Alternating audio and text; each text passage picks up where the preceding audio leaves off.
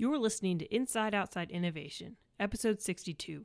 Today's episode is part 2 of an interview with Arvind Nagarajan, the managing director of Pearson Affordable Learning Fund. In this segment, Arvind and Josh discuss how a financial focus affects the organization of the fund and how PAL figured out if an accelerator was the right move for them.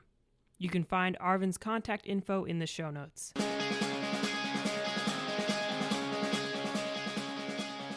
Hi there, everyone. I'm Victory, the producer of Inside Outside Innovation, the podcast that brings you the latest insights from people who know the most about building lean businesses, innovating within corporations, and disrupting entire industries with passion and precision.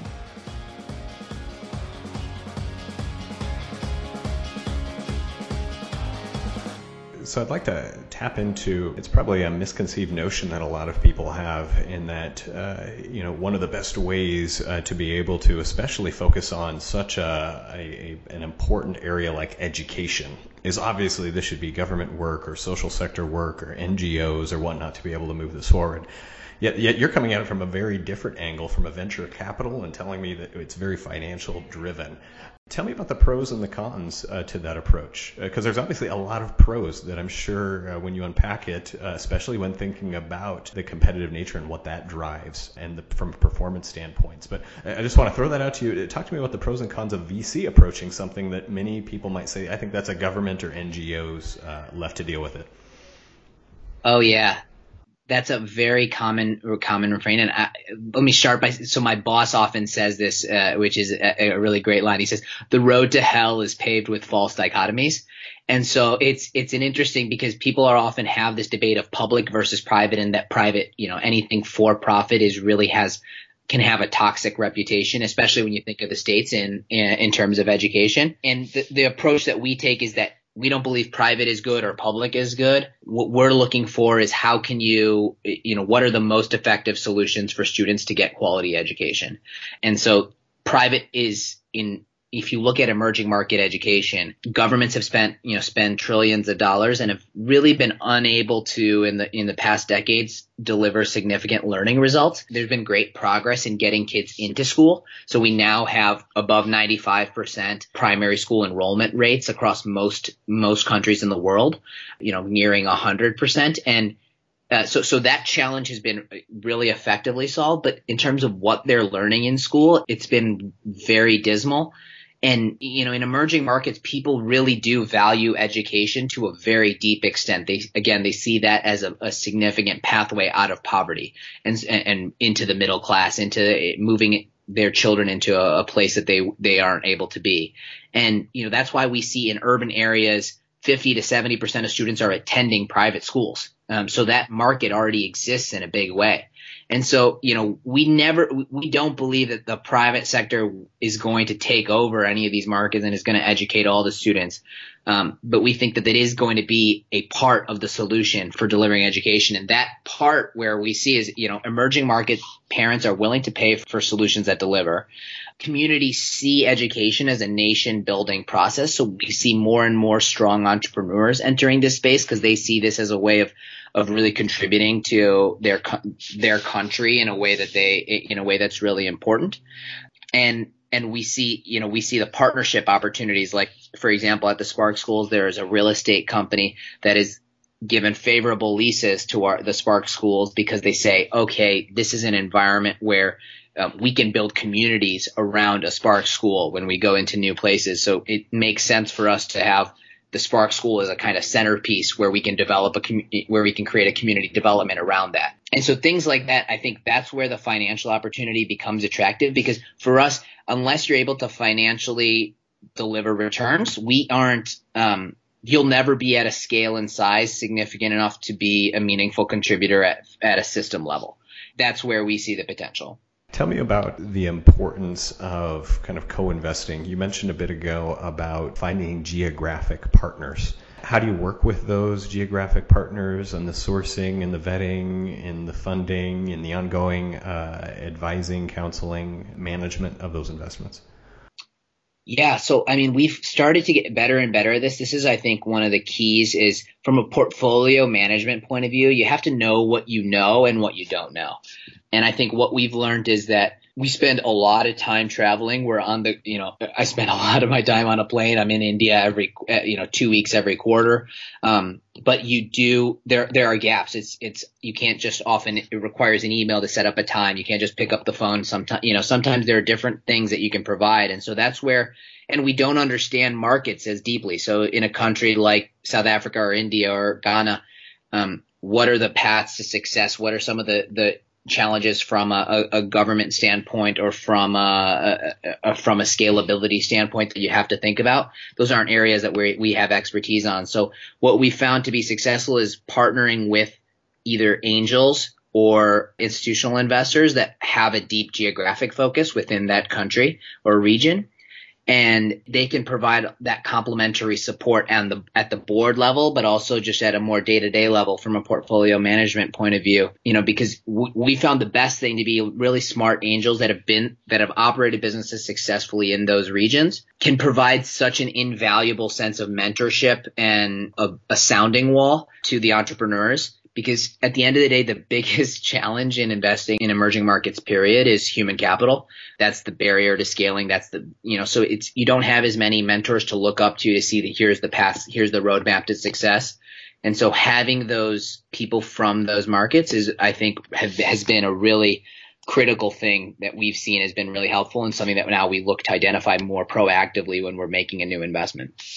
Probably similar along that vein. Can you talk to me about any of the other types of partners or other partner programs that you've done? I saw a little bit of the Edupreneur Accelerator, a little bit of combination with VilCap. I think you and I'm also a mentor for VilCap teams. And so how do those partnerships enable you to be successful?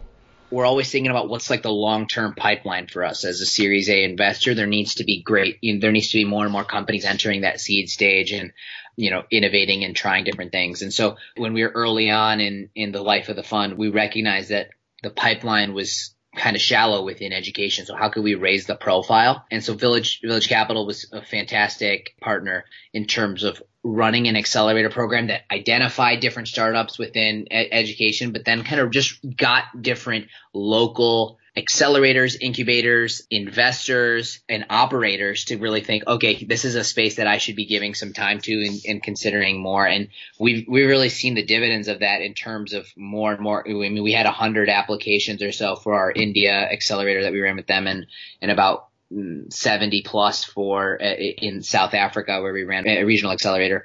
And those types of ecosystem building efforts are crucial for us because as a sector specific investor, what we have to do is really demonstrate that education is an area that we know and understand really well. And then on the other hand, we need to continue to build out a flow of pipeline where companies are recognizing us and are coming inbound more so than us outbound. Wait, real quick, how many years in after Palf was founded did you understand that you needed to do something like the accelerator? So in 2012, the fund was founded, and we ran it in 2013, so a year later. Oh, so it's pretty quick.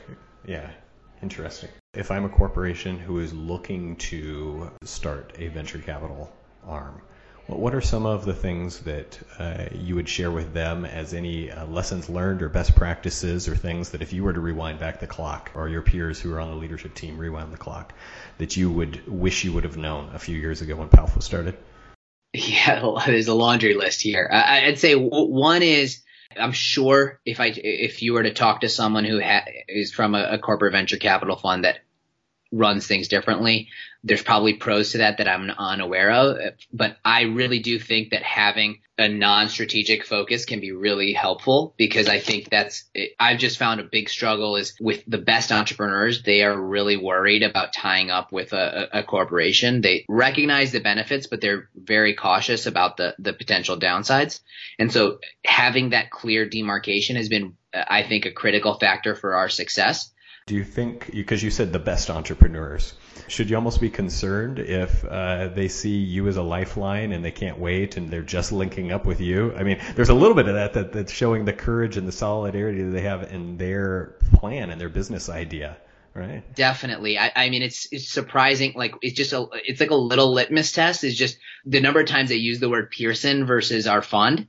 is like a little litmus test, because they're like, oh, it'd be so nice to have Pearson as a partner here. And you're like, well, this isn't, if you think that this is like the Pearson brand is what's going to save your company, that's, I think there's probably, you have a few things to learn here.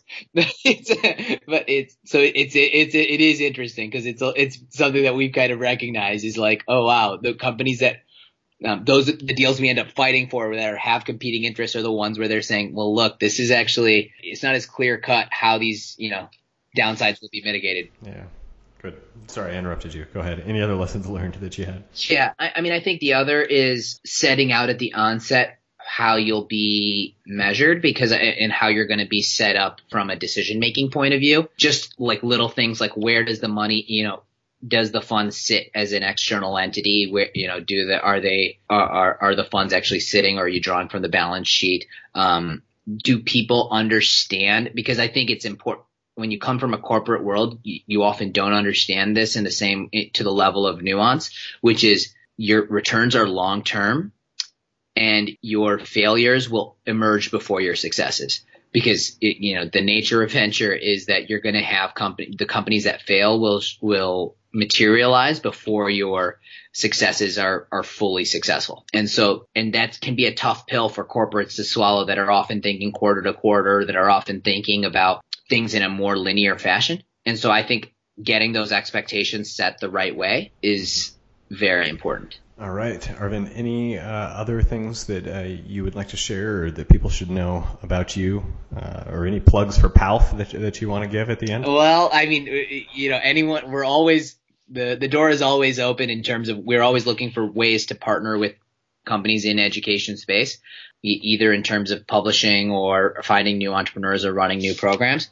So if there's anyone who's working in this space, it is one that we are always, because we're a small team of 7 covering large markets, we are always open to collaboration opportunities.